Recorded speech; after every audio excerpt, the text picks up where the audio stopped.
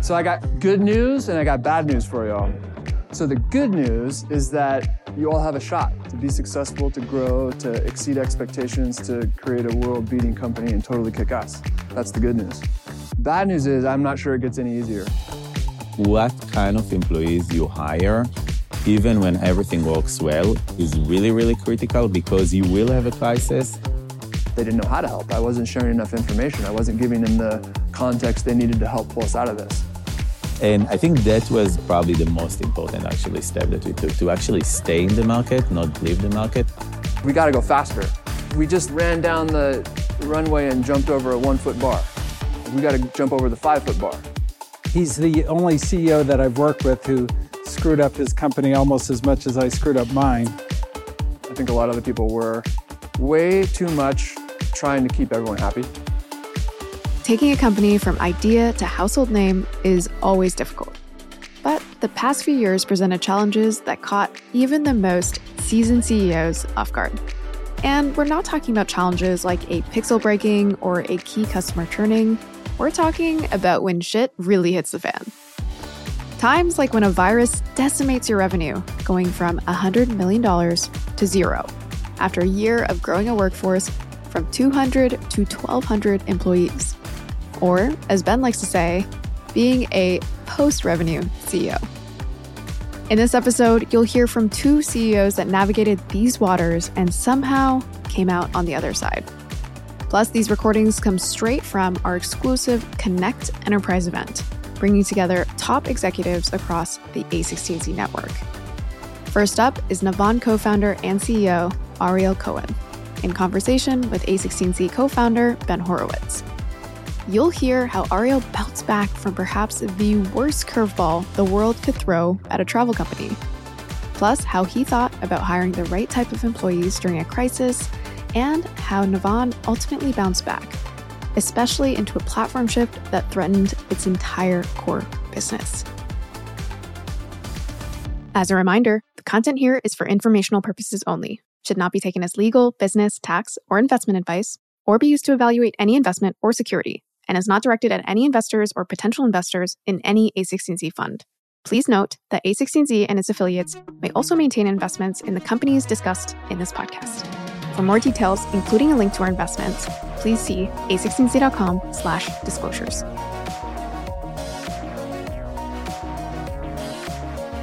I always like talking to Ariel because he's the only CEO that I've worked with who screwed up his company almost as much as I screwed up mine.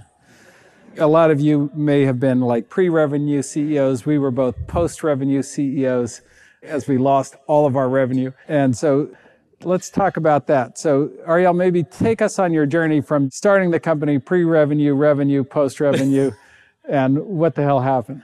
Yeah, COVID happened. But first of all, I'm happy to be here. Thank you for listening to us. I think it will be interesting. So we started Navan in 2015 as Trip Actions as kind of with a very simple idea. We thought that nothing makes sense around the T&E, around travel and expense. Both Ilan, my co-founder, and I used to work in different organizations. And when we needed to travel, you send an email, you call somebody, it's back and forth. And then if you need to change something, it's a nightmare. And expensing, it's like you print out a receipt and then you walk it back and you need to make it digital again. So we thought it doesn't make any sense. And we thought that there is an opportunity to create something that would be super easy to book, super easy to get support, super easy to expense, and then the company is getting everything that they need, policy and compliance and safety and saving money and all of these things. So that was kind of the journey. We picked up really quickly. I was kind of talking with CFOs trying to sell the idea to them. We didn't have a product. And every CEO, kind of mainly startups that I've met, was telling me, okay, yeah, I want to use it. So then we really needed to accelerate the product development, launched in 2016, grew extremely fast, kind of like on the 500, 600% every year, even kind of with big numbers, got to around $100 million run rate. And COVID happened, and really, as Ben was saying, it took us 2 days to lose our entire revenue. Yeah, so $100 million in revenue, but your expense line was even higher.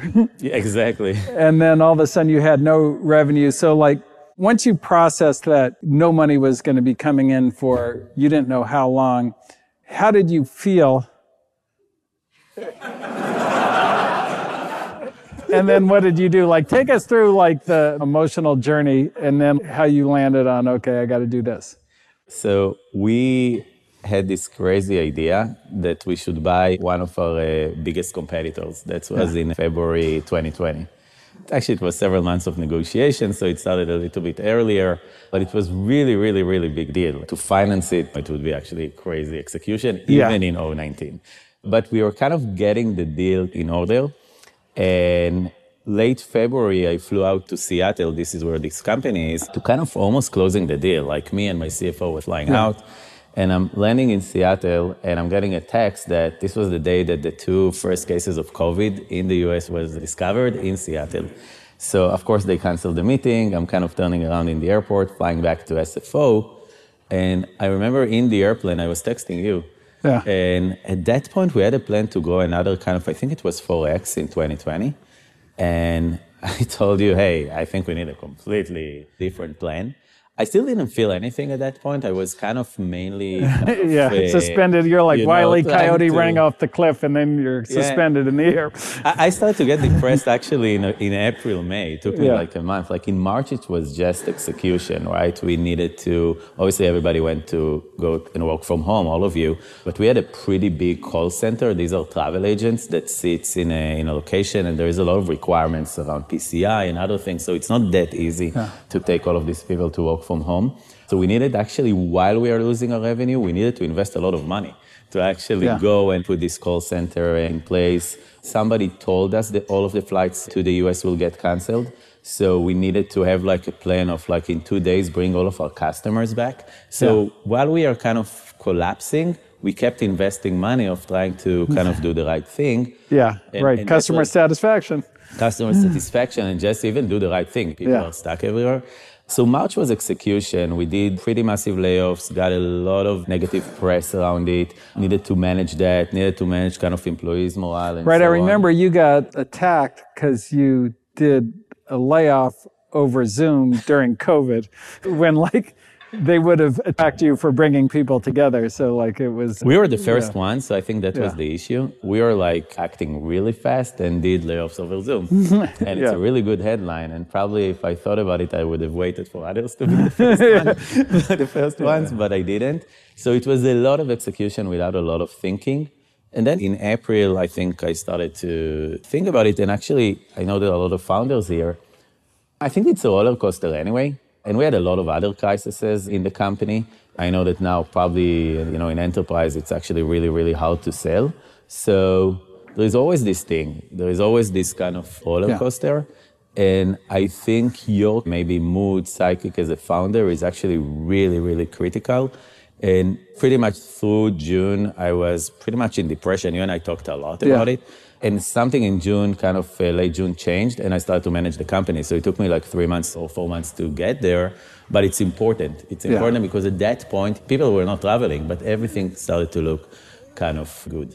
Yeah. So one of the things, because you're growing 500% a year, and you were going to grow another 400% in 2020.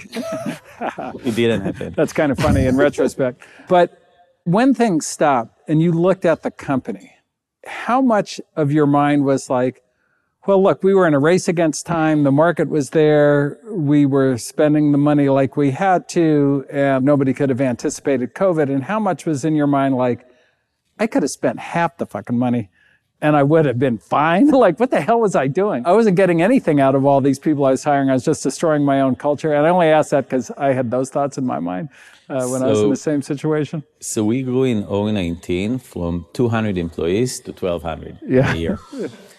And so you can imagine the mess that we had in the company. But what makes it even worse, we're kind of the right company to join. Like growing really fast, the right investors, we're having you in the board, all of the right headlines in the press. So think about Silicon Valley, really, really, really easy to hire employees.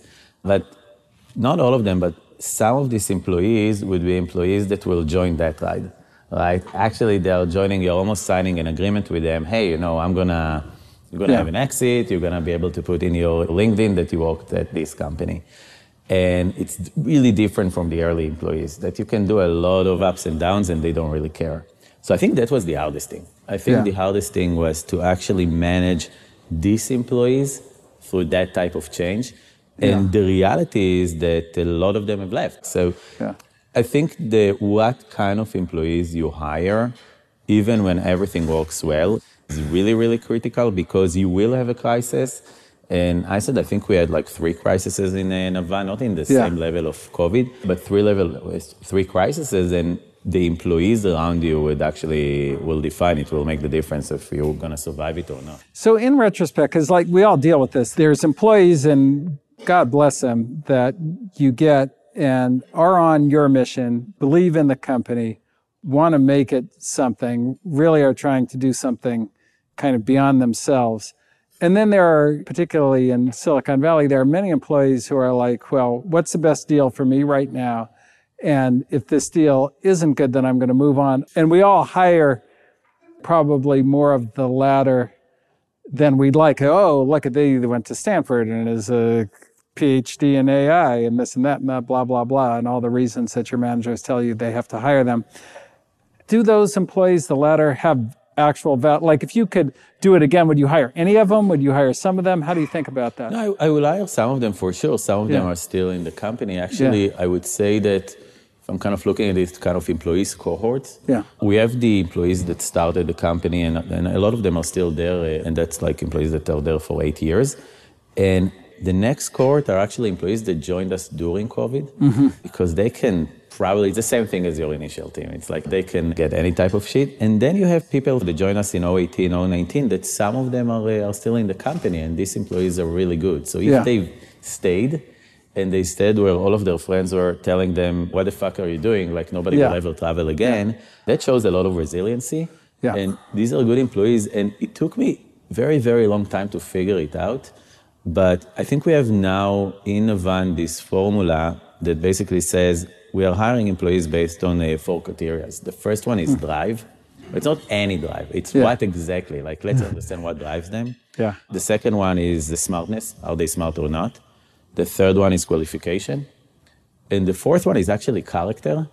And this is very hard to define, right? But it's How do you define it? How do you figure it out in an interview? I think, once you are, I'm actually writing it in the beginning of the interview, and that's the only thing that I'm actually trying to understand, and I'm kind of putting like plus, minus, I don't know, kind of, and until I'm figuring it out with this question, that question, the other question, I'm actually not leaving that person, and if I didn't, I would not hire that person. And what is it, when you say character, like how do you define it? It's funny, you deal with engineers, right? So of course, I've explained it in Hollands, and of course the entire engineering team was asking, because that's not like this is what you do, this is kind of, it's not well defined. And what I was telling them, would you go and have beer with this person, right? Do you want to actually spend some time? But there is another way to think about it. I have this thing, and I think probably a lot of you have it. You sit with somebody, and is it kind of painful in your gut? Right? Like, it's kind of, it could be a one-on-one with one of your execs, and it's really, I don't want to be there. Like, it's painful. And by the way, that's when I know that I need to fire.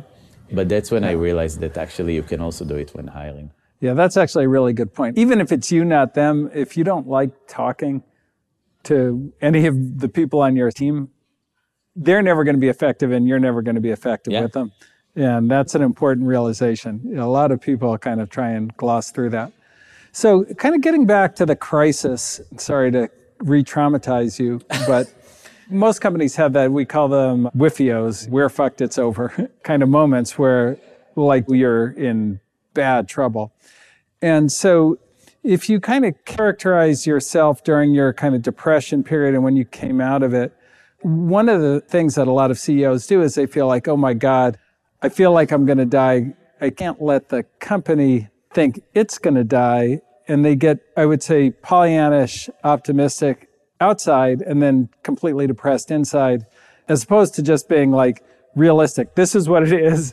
We have like a narrow window to get through this thing. If you want in, stay in. If you want to leave, go ahead. Like, how would you characterize kind of how you went through that cycle and how it made you feel?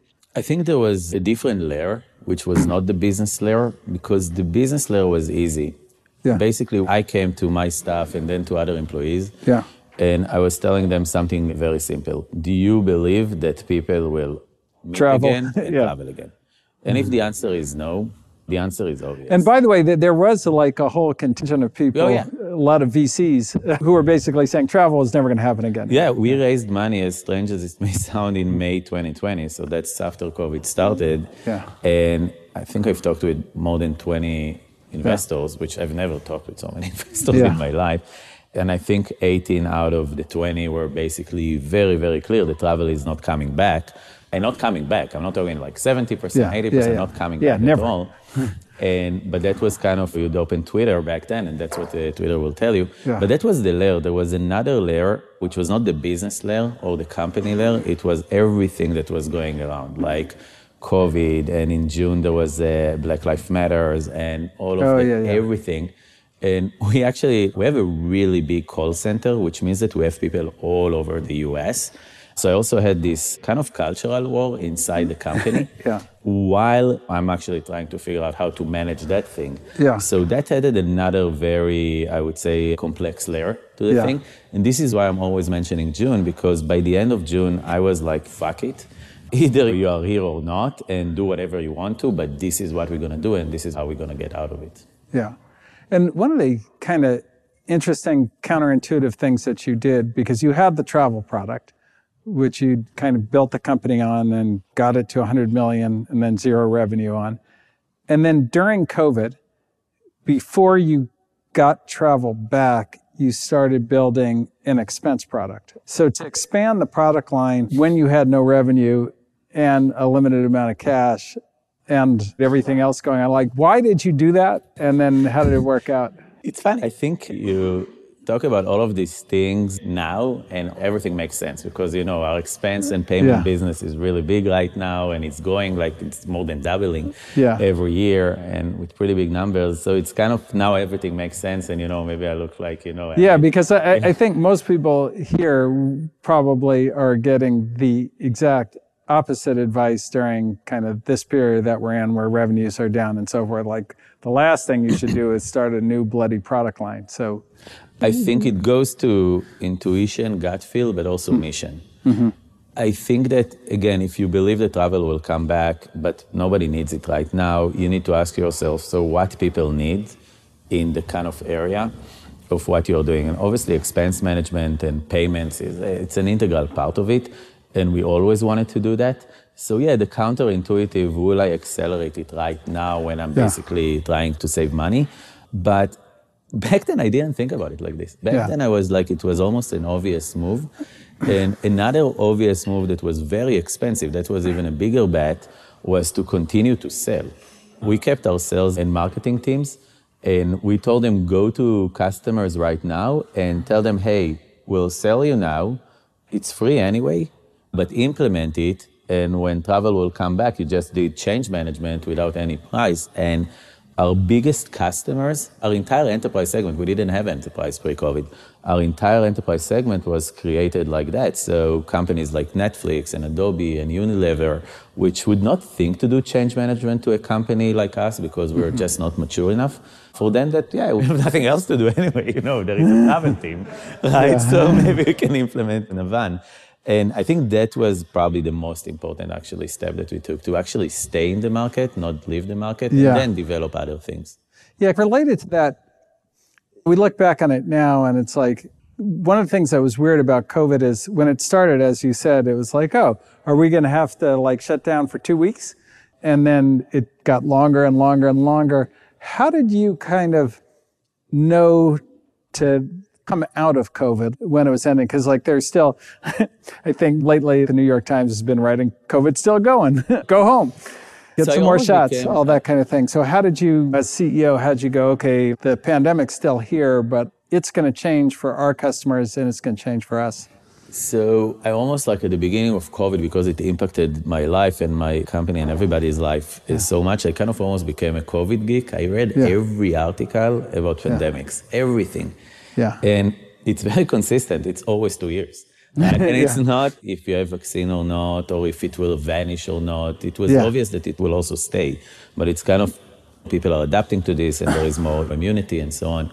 So it was very, very obvious. And I remember when the discussions were, you could see me like with interviews in the press in April 2020 saying that it's 2 years. Like I was saying it's 2 years, and I know that a lot of people are saying maybe it's 2 weeks, 3 weeks, 2 months. And when you kind of say it's 2 years, then you know what your cash situation is. Yeah. And a lot of other things. It's funny because it took a year for the vaccine and for COVID to kind of decline. But the thing was, we already started to scale back up, like call centers, hiring employees, and suddenly the Delta variant came. We're way more resilient at that point. At that point, we were like, okay, we'll figure it out. But we raised money again, and that was on an up round. So I think we also learned how to manage ourselves, and even if there are waves and stuff, how to manage our money, how to raise money, how to tell the story. We got better at this. We just realized that, okay, we're managing the company while there are COVID waves. Right. So switching gears a little bit, one of the things that I remember you doing is you had your CTO built a whole like machine learning model, built his own COVID model, how the spread would go and all that. It was accurate, by the way. Yeah. Well, it was accurate eventually. Like all the COVID models, it was wrong until it was right. I love how modeling has become science now. It's like anybody with a model is a scientist. But one of the kind of big things that is kind of coming at your business to maybe like help it or destroy it is generative AI, and that when you talk to kind of futurists and so forth about like, okay, what's going to happen with generative AI? One of the first things is, well, the user interfaces that we have now, we call them the WIMP, Windows icons, menus, that kind of thing, is going to go away, and we're going to go to a natural language interface. And the first example everybody uses is travel. Right. It's like, well, like, why am I pulling down menus and trying to pick an airline and stop, nonstop and stop and first class and business and this and that? Can't I just say I want to go to Paris and like, you know me, can you put me on the right plane, the right flight, in the right way? So how do you think about that with Navan, which has got a big, gigantic user interface and all kinds of code behind that and all kinds of experience behind that? Like, how are you looking at AI for travel? I guess what's the future of travel look like? And then how are you going about getting there first? First of all, I think that people are right. I think travel is an amazing use case for generative AI. Yeah. But there is a reason for that. So even when we started Navan, we did ask the question, but why people are calling an agent? Yeah. Even back then. And people are calling an agent because the agent knows them. Mm-hmm. And the agent actually trims down the possibilities. The agent is basically telling you, when you go to Paris, there's actually 3 hotels. Not like 3,000, but 3 hotels. And choose out of these 3 hotels. And that's why frequent travelers actually like agents, and they don't like OTAs or online, but just they're going to call. So we knew it from the beginning. And even in the beginning, we used machine learning to prioritize the search results. Yeah. So you'd be able to basically, whatever you see in the first 3 results would be that thing that you're going to select. Yeah. So we knew that machine learning would be the solution to that agent kind of issue. Obviously, generative AI is kind of leapfrogging and allowing you to do something else, which is a discussion. But then with the data that we have, because we have frequent users, right? With the data that we have, we can create a match. Mm-hmm. So I don't need to do like this prompt, I'm Ariel, I'm the CEO of Navan, right? Mm-hmm. We know that, we can push it. And that thing can tell me, when you go to Paris, you're likely to want that thing. Yeah. So let me book it for you. So we went with generative AI on kind of 3 steps. The first one, we have a bot, Ava, that was always kind of doing part of our support. Mm-hmm. And we took her and we kind of connected her at the beginning. The AI. Yeah, exactly. I'm kind of personalizing her. But to OpenAI, later to other models, to mainly save support time. That was an obvious move and a really, really fast move. Then we did the same with the analytics. Basically, how can I save company money? And kind of show me how can I do that. And again, very, very obvious steps. We're going to release in 2 weeks something that will do that thing that I talked about. Basically, that match. And basically, I'm flying to Paris. Can you make this trip happen? But we don't think that people are fully ready to just switch to that. Yeah. So we'll do hybrid with the UI, right? So you'll have kind of Ava here, kind of you're going to chat. Based on whatever you're going to do there, it will start to kind of show you what is going on the web. Navigate you through the interface. And eventually we'll see what people are doing. I actually don't know what people will prefer, this thing or that thing, but we'll play a lot between these two. Yeah, people do have to get used to the new UI. I remember for a lot of us If you had parents who had computers, they had a much harder time going to a smartphone than parents who didn't have computers. They were like immediately, you get them an iPad or whatever, and they were like, oh my God, I can use a computer now. So it is interesting in that way. But the use case is obvious, and I think people are right. What's unique, what maybe people don't get or don't appreciate is how much infrastructure you need to have to actually book a flight. Yes. And that's kind of where connecting this to that infrastructure, I think it's very powerful. Talk to me a little bit about, because we'll finish on this question. Okay, great. But how many people do you have at Navan now? 3,000. 3,000 people. And all those people built this other thing, this last generation interface. And now you're talking about, okay, we're going to change the way people travel. How many of them, what percentage of them in engineering are going to be relevant to the new architecture? And how do you think about that as a CEO and how you evolve? Because it's a very different skill set. So I'm old.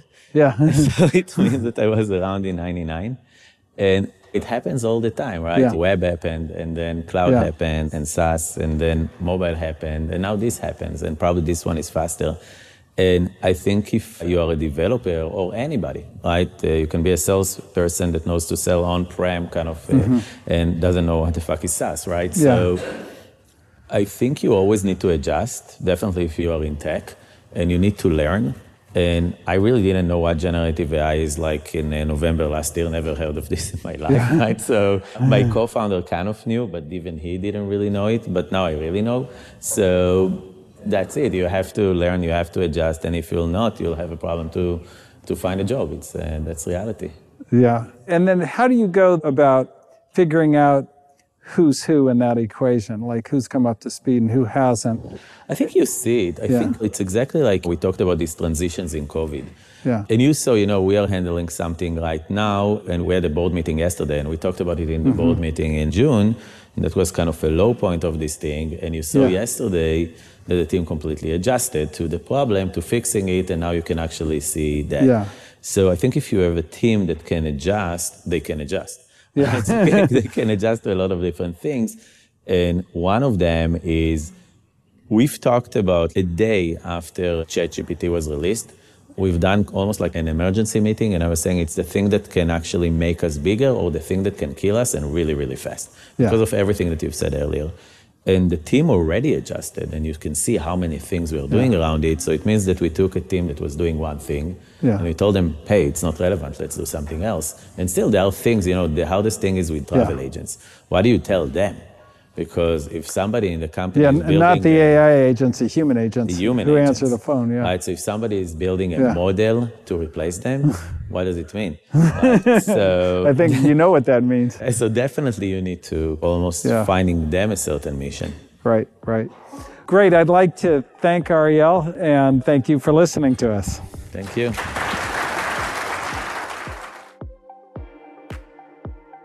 Next up is Okta co-founder and CEO Todd McKinnon. Like Ariel, Todd faced a whirlwind of challenges since he chose to bet on the cloud in 2009. And today he shares his war stories with A16Z general partner David Ulevich.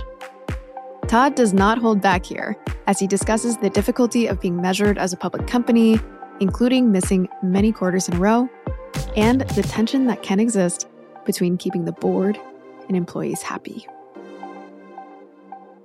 So I've known Todd McKinnon for a long time, co-founder and CEO of Okta. I'm not going to read his whole bio. I will tell you two quick facts about Todd. One is when I was at Cisco, I tried to buy Okta. That turned out to be really stupid. And I called up Todd and I was like, hey, we want to do some things in identity. Can we buy your company? He's like, are you fucking smoking crack? Do you not know how good we are? He made a smart decision to not take another phone call. And then the second thing about Todd is I realized at some point, I think just before COVID or during COVID, you became a world champion, a CrossFit champion, like one of the top 15 in the world at CrossFit. It was 14. 14. You're the number 14 in the world. Don't shirk me, David. Yeah. 14, which I am not a CrossFit person, which you may have already known by looking at me, but I think that's quite a hard feat while being CEO of a publicly traded company. So those are my two intros for Todd. I'm proud of those things, but my father, all he ever cares about is my kids. So That's all. He calls me up. He goes, I go, don't talk about Okta business. He goes, how are the kids, Todd? That's good. That's what a grandpa should do. Well, we're going to talk about Okta because I'm not your father. So you are the only founder and CEO of a publicly traded company that we have here on stage. So I'm going to start there. How have you managed the whiplash effect of the last few years? You've had massive financial changes, cultural changes, way that you work changes, personnel changes. Talk about how you've managed that as a CEO. Well, I was thinking about this group in this room, and it wasn't very long ago. I was much earlier stage in the journey as a CEO and a founder and the company life cycle. And I remember coming to meetings like this and watching CEOs of companies that were further ahead of me in the journey and thinking to myself, man, that person, I'm never going to be like that person. That person's made it. They must be happy and calm and not have to deal with a lot of problems. So I got good news and I got bad news for y'all.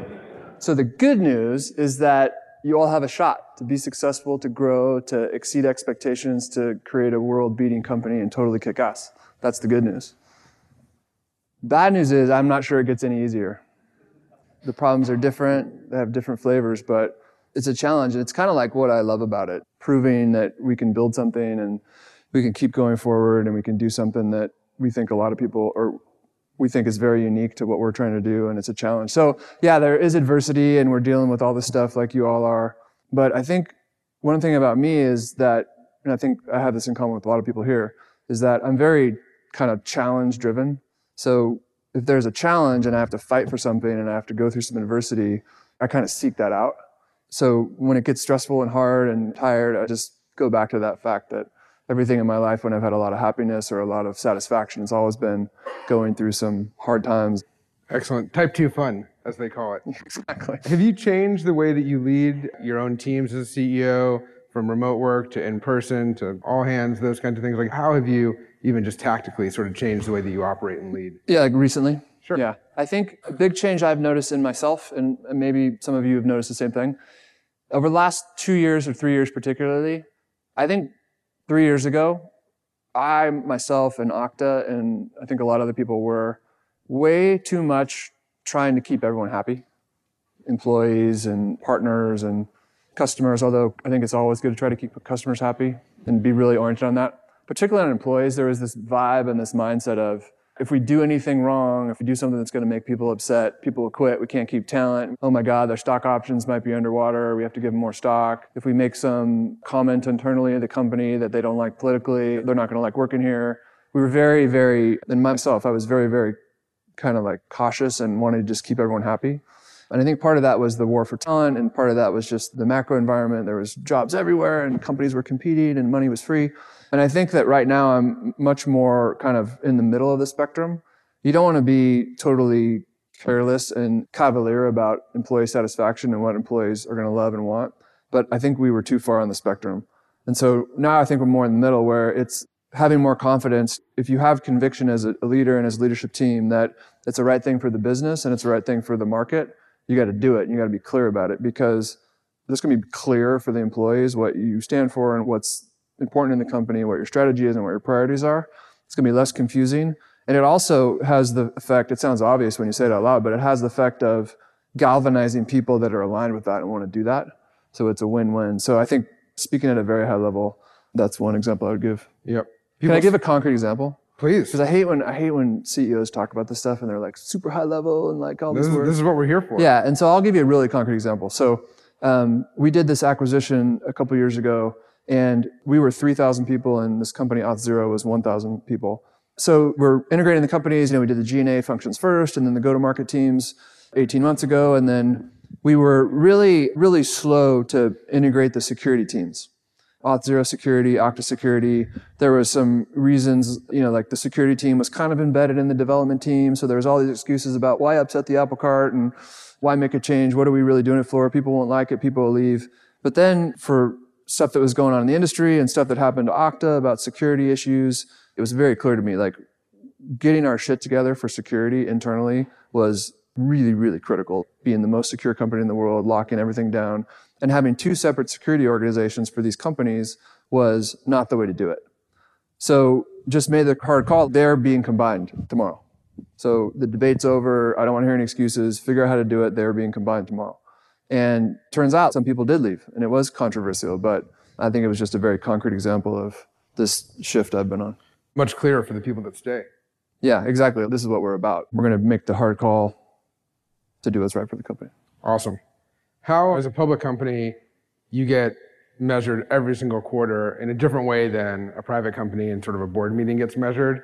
How do you think being measured on a quarterly basis by the public markets has changed you as a CEO? And would you have taken anything you've learned there and applied it when you were a private company? Well, I think this is a big topic. So recently, one of the more interesting things is that I have a challenge because when you're public, you want to set really realistic external expectations, and then hopefully you execute and overachieve them, and beat and raise, you've all heard the term.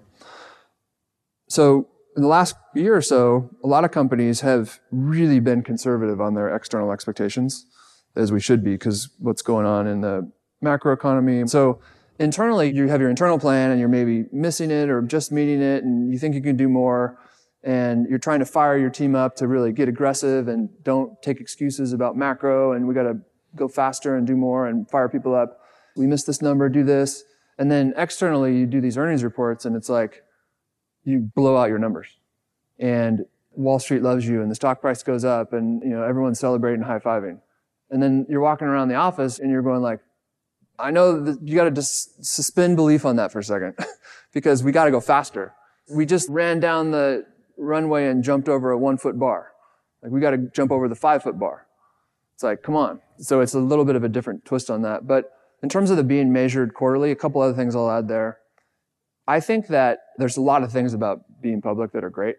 Access to capital markets. You can raise money if you need money much, much faster than raising it privately and at much better terms, although with interest rates it's changing a little bit. That's good. The other thing is that I think we're paying all our people in stock. And it's a fair thing for the employees. People forget this. Like, the most obvious reason to go public is that you've paid your people in stock and you got to give them a fair deal. You got to let them sell it. It's not fair to stay private for many, many years and then have these weird kind of secondary markets, which is not as liquid as a real stock market. So that's a good reason. And one more thing on this too is that it's like table stakes for going public is somewhat of a predictable business, because the main point I wanted to make here is that the investor relations, it's very simple. You might think you got to communicate a vision and be compelling for the long term and all that stuff, but they're going to look at the numbers. And when they look at the numbers, it's like deviations from plan speak loudly and get punished or rewarded more than anything else. So you got to make sure you have somewhat of a predictable business. I don't know how folks went public with the traditional revenue model in software where they didn't have recurring revenue. Having that recurring base of business and stable retention and stuff makes it much more manageable, because once you get out there, you are exposed. But I think if you have that solid business and that stable business, there are a lot of benefits that I think make it very worth it. Nice. I'm going to shift more to the founder journey and sort of building a company. You started the company in 2009. It was the height of the financial crisis. There were pros and cons, but people sort of perceived it to be a more difficult time to fundraise. Let's start with capital raising. You raised money from Andreessen Horowitz, first check. But talk about the fundraising journey and the company formation in those early years. Well, I was running engineering at Salesforce, and so I say that just to make myself kind of sound cool. They're not sure if it was a joke. In this room, that is very cool. Okay, yeah. That is very cool. This room and maybe 0 other rooms in the whole world. I say that because being at that company for 6 years at the time, this is late 2008, it was pretty clear that cloud computing and as a service were going to be huge. And being at that company, it was pretty obvious to see it, because you had us at the app layer were doing well. They called it Google Apps for Domains at the time, was going to be like the collaboration layer, and email was going to go in the cloud. And then AWS was out, Simple Storage was out, and Compute was out, EC2, and you could tell the infrastructure was going to go there. So this cloud thing was going to be big. It was pretty obvious. Not everyone saw it, but I did. And so I had a great job running engineering and had to convince my wife that it wasn't totally insane to quit, because from the outside perspective, it was like the financial world was going to the shit. I mean, it was like Lehman Brothers was failing and banks were going away and the financial system was freezing up and the government had to bail everyone out, and it was a shit show. And, the technology arc was very clear. So for me, it felt like a great time. Then I got out into the VC world and started to fundraise. And you could tell that when you talked to these venture funds that they were nodding and they were maybe listening to you, but you could tell they were scared. You could tell that, I don't know the details, I didn't ask for the details, but like you could tell they were thinking, do my LPs have money at Lehman Brothers? And when I do that capital call to the LPs, is it going to come in? And they were really unsure about raising. And my co-founder and I first got introduced to this really exciting new firm called Andreessen Horowitz. It was even before they had A16Z, Andreessen Horowitz. Then we went into a conference room at the Rosewood offices, and it had a laser printed sign that said Andreessen Horowitz, laser printed and taped to the wall. We walked into the conference room, and it was Mark, and it was Ben, and it was Scott Cooper. And we sat down at the folding table that was folded out and stood up in the conference room. And I was nervous. I was like, are these guys going to give us money? Are they scared? Do they even have money? Yeah, exactly. Do they even have money? And we're sitting there, and I'm looking at Mark and Ben and Scott, and my co-founder looks at him, and he goes, did you get this table at Costco? And Mark said, yeah. And Freddie goes, oh yeah, I have one too in my backyard. So the ice was broken. But Mark and Ben, they wrote a check. I joke that we had kind of a little bit of a interesting idea, some credibility, because besides this room, they're probably the only two people that think the VP of Engineering at Salesforce is cool. Someone that might be able to do it. But I say that in this all seriousness, if we would have walked in there 3 years later, they'd probably been like, yeah, all right, go talk to someone else. So they were willing to take a shot, and it worked out great. But it was a scary time. And yeah, those were some of the early memories there. So I actually forgot your question. Did you have a question? No, that was pretty good. Like, the stories are the thing that we're all here for. Yeah. I sort of just like make up a prompt that will generate a story. That's me, Todd GPT. Yeah. So continuing that thread, you've had tremendous success, but I have heard from Ben that there might have been a period of like 1 or 2 or like 5, 6 or like 8 quarters where you missed your numbers in a row. That happened? It was not all up and to the right growth? Yeah, we've had the last couple of years for Okta, we've had some bumps. Well, I mean in the early days. Yeah, I'm getting there. Oh. I'm a stateful chatbot. I can bring it back to the question you asked. It's been rough, and when we were going through these rough times, we had this issue with, it was like a security issue where some hacker claimed that they had access to the system, and it wasn't true, and we didn't handle it great, and it was a pretty stressful time for the company. We had an acquisition we were integrating that we could have done better. So it was some stressful times. And I used to tell people at the company, I was like, listen, this may not even be in the top 5 of hardest times in the company. And if I were to stack rank that for you, number 1 would be, we raised money in the beginning of 2009, and in 2011, some of you, I'm sure, maybe remember this phase of your company, or not yet, or maybe in it right now, but you've been doing it long enough where the early hype and excitement has kind of waned a little bit. You were able to raise money, it energized people, there was a story, and people were excited, they gave you money, you're on a roll.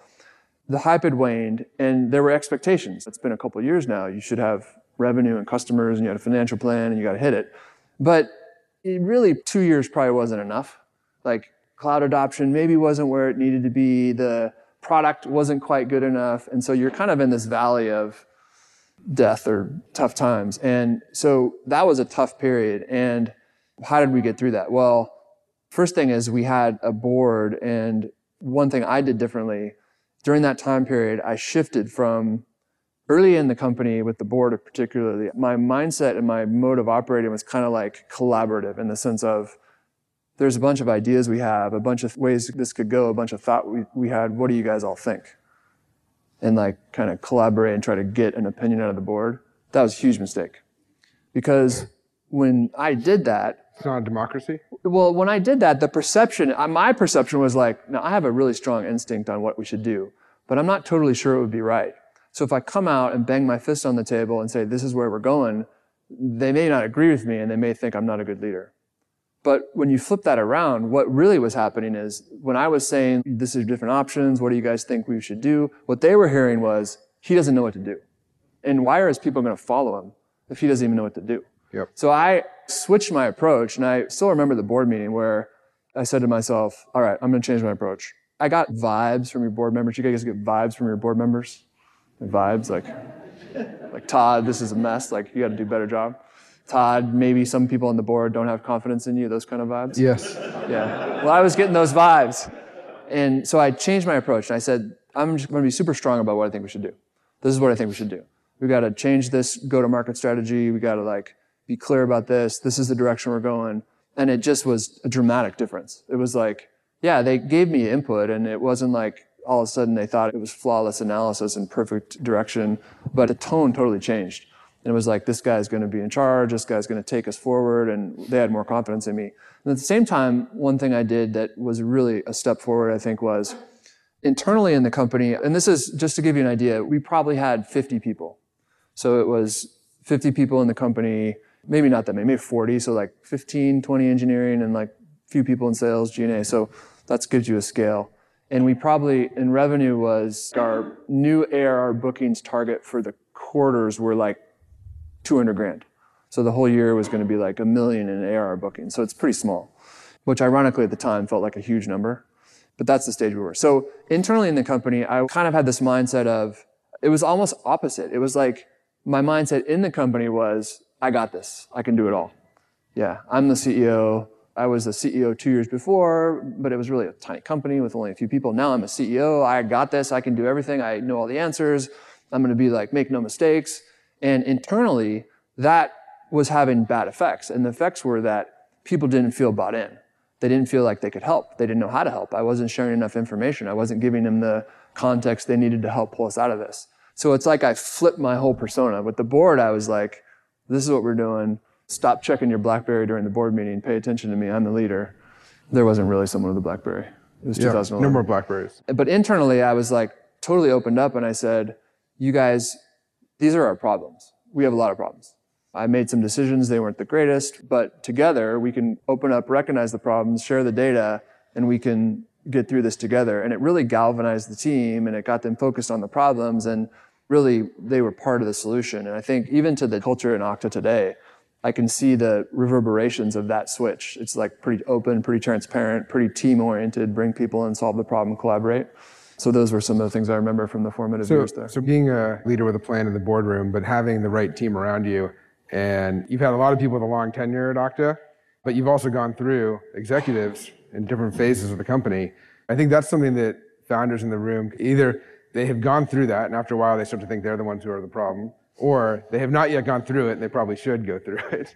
Talk a little bit about sort of how your executive teams evolved over the course of Okta, and especially in the early days. So I remember I was surprised by this, but when I became a founder and a CEO, my decision-making actually slowed down. It sounds weird, but as a leader in engineering at Salesforce, I was pretty decisive. It was like, this person needs to go, this person's coming in, we're doing this, we're doing this. But I noticed myself being slower and more circumspect at Okta.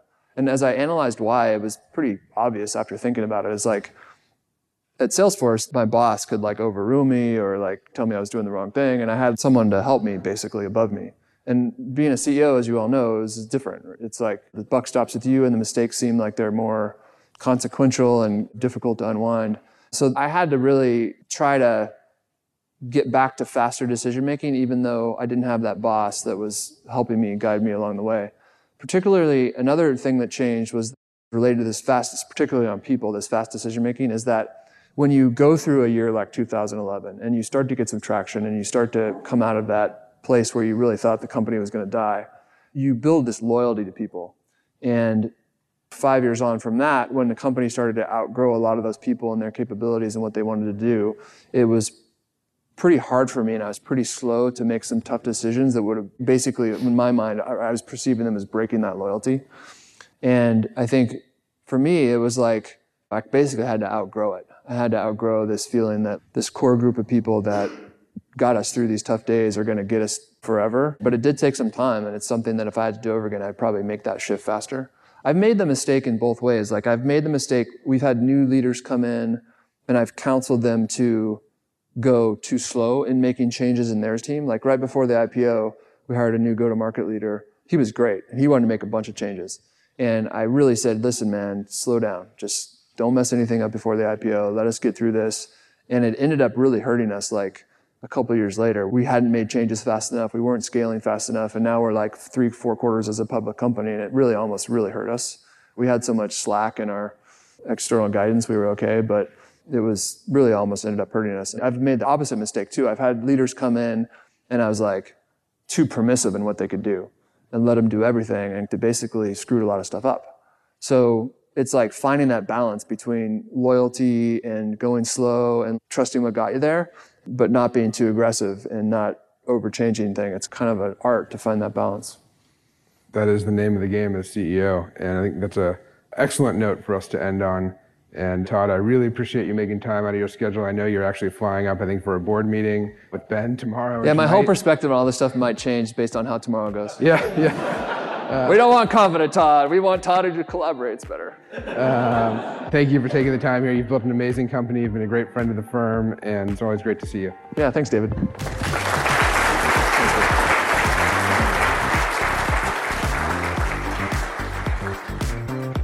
If you like this episode, if you made it this far, help us grow the show. Share with a friend, or if you're feeling really ambitious, you can leave us a review at ratethispodcast.com/A16Z. You know, candidly, producing a podcast can sometimes feel like you're just talking into a void. And so if you did like this episode, if you liked any of our episodes, please let us know. We'll see you next time.